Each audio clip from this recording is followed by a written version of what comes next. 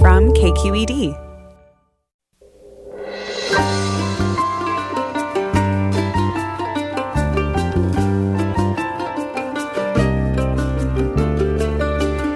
From KQED Public Radio in San Francisco, I'm Michael Krasny. Should 17-year-olds get to vote in California's primary elections? That's the question posed to voters in Proposition 18 on the November ballot. As part of our Election 2020 coverage, we'll hear from both sides and we'll take your questions. But first, California has hit a grim milestone, a record 4 million acres burned by wildfires already this year. And the August complex fire, already the state's largest, surpassed 1 million acres yesterday, another record. Coming up on Forum, we'll get the latest on the state's wildfires and are we finally going to get some rain? That's next, after this news.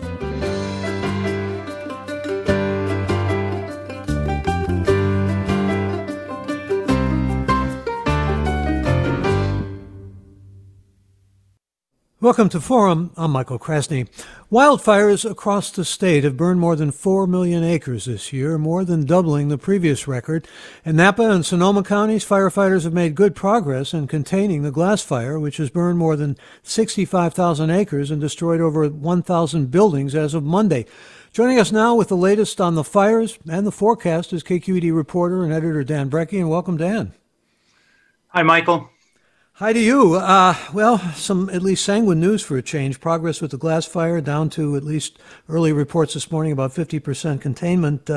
And some of those who were evacuated are now not going to be evacuated. And the weather looks better. So this is all very positive, but at the same time we have fire danger warnings remaining high, don't we? Well, we're at a part of the fire season where historically we know that we've got maybe a month of pretty tough weather potentially ahead. I mean, these events we get where, the weather systems align and produce high north or northeasterly winds. We see that almost every autumn at some point. And the last few years, that's been a sort of a dreaded sign of something, very bad could happen. And so, yes, we have a long way to go. But you're right that things look good on the glass fire. There are a few areas where firefighters have really tough conditions that they're contending with. I mean, one thing has been the weather. If you live near the coast, you've the last couple of days, you've had this sort of miraculous turnaround where all of a sudden the air is clearer and it's cooler and moister. But that has not been the situation along the fire lines, where it's been very hot. There were temperatures near 100 in the Napa Valley upper end near Calistoga yesterday, and it's been very dry. So the burning conditions have been good. The toughest areas of the fire have been at the north end. There's a little pocket near the town of Angwin that's been stubborn, although firefighters have been saying that they've been very successful in trying to steer the fire around the town there. And then there's an area, a little pocket on the floor or near the floor of the Napa Valley between Calistoga and St. Helena. And then at the south end, near Sugarloaf Ridge State Park, there's another area there that's been pretty stubborn. There's I just want to say that yes, you're correct also that evacuation orders are slowly being lifted, but there are still extensive areas in both Sonoma and Napa counties where people are still out of their homes. And we still don't know the origin of this fire, the glass fire, do we? Well, we don't know the exact origin. We know pretty much where it started. There's a reported address, the 200 block of North Fork Crystal Springs Road. If you go on a map and look where that is, it's in what some people might call the middle of nowhere. There are a few houses up there. There are a bunch of vineyards, and there have been a couple of pretty solid media reports that have actually where reporters went and watched what CAL FIRE investigators were doing up there, and they seem to be paying attention to an area near a vineyard along that road. And the only suggestive hint, and this is, I don't mean to suggest that anybody has really come out with a cause, and it will be months before CAL FIRE really delivers a cause. from its investigation. But the suggestive hint is that there's an electric fence there. Now, we do know that the first report of the fire came from a long way from there, because the location was very inexact, and it was only when crews got to that area that they saw exactly where it was. So there's a lot to be uncovered here, and CAL FIRE is working on that. And we're getting the latest update about the glass fire burning in the North Bay with KQED's Dan Brekke. And I want to talk with Dan about a couple of milestones which I mentioned in the introduction, and you may want to weigh in here. In fact, let me give the phone number out if you have questions or if you have something to say about these grim milestones that we've reached. And I'm talking about 4 million acres this year having burned in California, and the August complex fire, the state's largest fire, actually surpassing 1 million acres. Things that in our worst nightmares we wouldn't have conceived of a number of years ago. But if you have some thoughts and questions, you can give us a call right now at 866-733-6786. We do welcome your involvement. The number again to join us, 866-733-6786, or get in touch on Twitter and Facebook. We're at KQED Forum, or email any thoughts you might have or questions to forum@kqed.org. And I'm sort of interested to know your thoughts as we hit these grim milestones, Dan. Well, you're talking about a couple of these sort of unbelievable numbers that we've heard the last couple of days. I mean, we've known for a while we were going to get to these numbers, I think. So 4 million acres, more than 4 million acres have burned in the state this year, which is more than double the previous record. And it's a little hard to appreciate how much that actually is. I mean, you're looking at close to 6,000. More than 6,000 square miles now, and that's a lot. That's almost the area of that's getting close to the total area of the 9-county Bay Area, and then 1 million acres, which is the size of the August complex fire, which is one that is not front of mind for Bay Area people probably, but it's this vast fire that started with the lightning storm August 17th.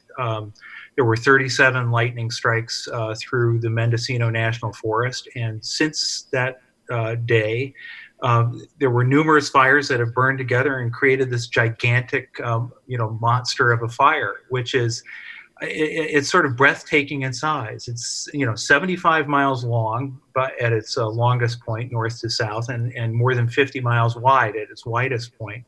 And I mentioned this when we were talking about fires last week.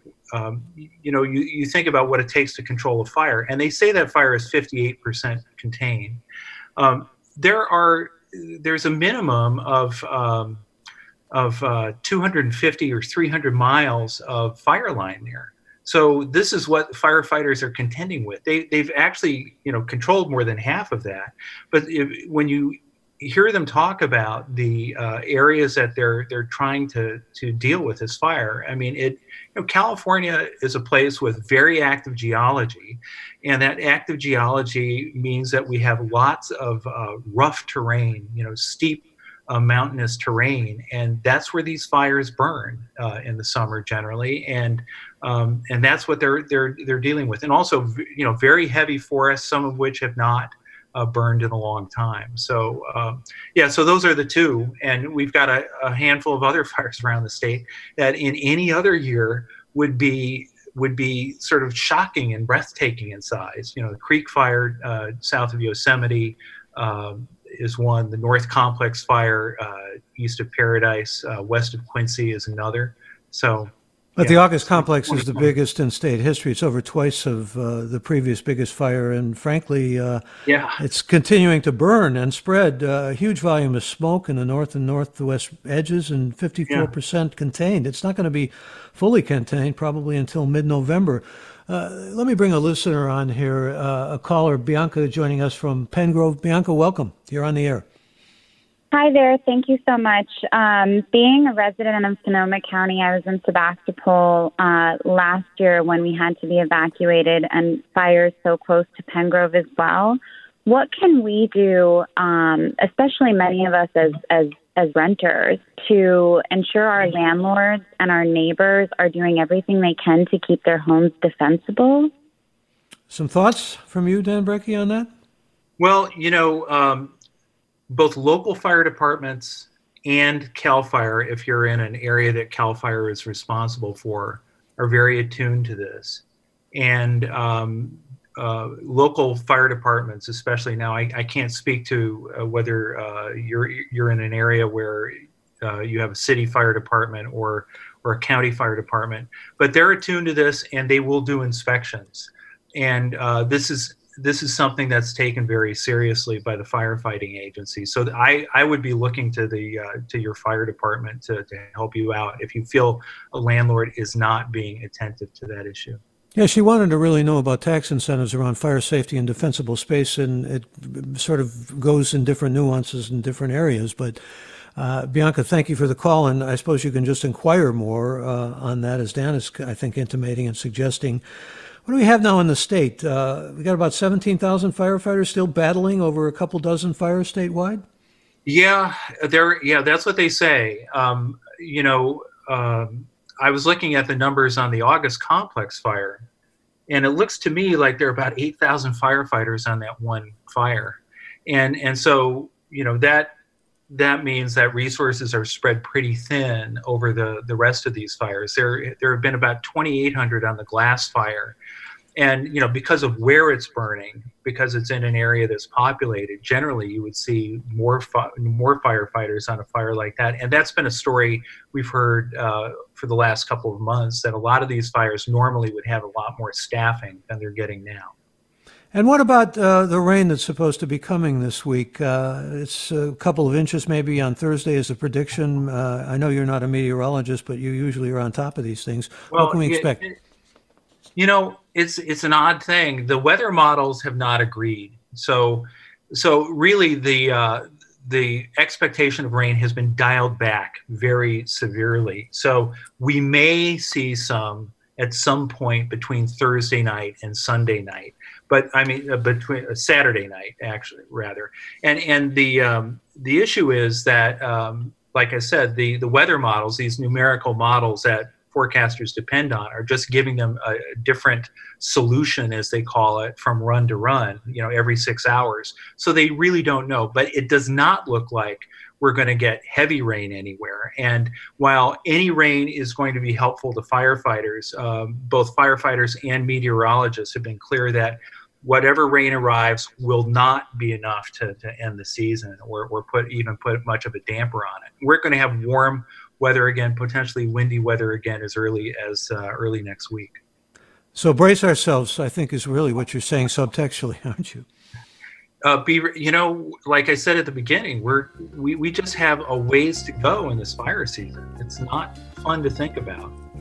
It's a lot to think about. I hope people can stay prepared and stay on top of all of this. And Dan, always good to have you. Thank you so much for joining us. Well, you're welcome. Good to be here. That's Dan Brekke, and the latest on the glass fire, and talking about fire milestones, grim milestones with him as well. And we're going to, when we come back, move over to our election coverage. We're going to talk about Proposition 18, which would be a constitutional amendment to allow 17-year-olds to vote. That's up ahead. I'm Michael Krasny.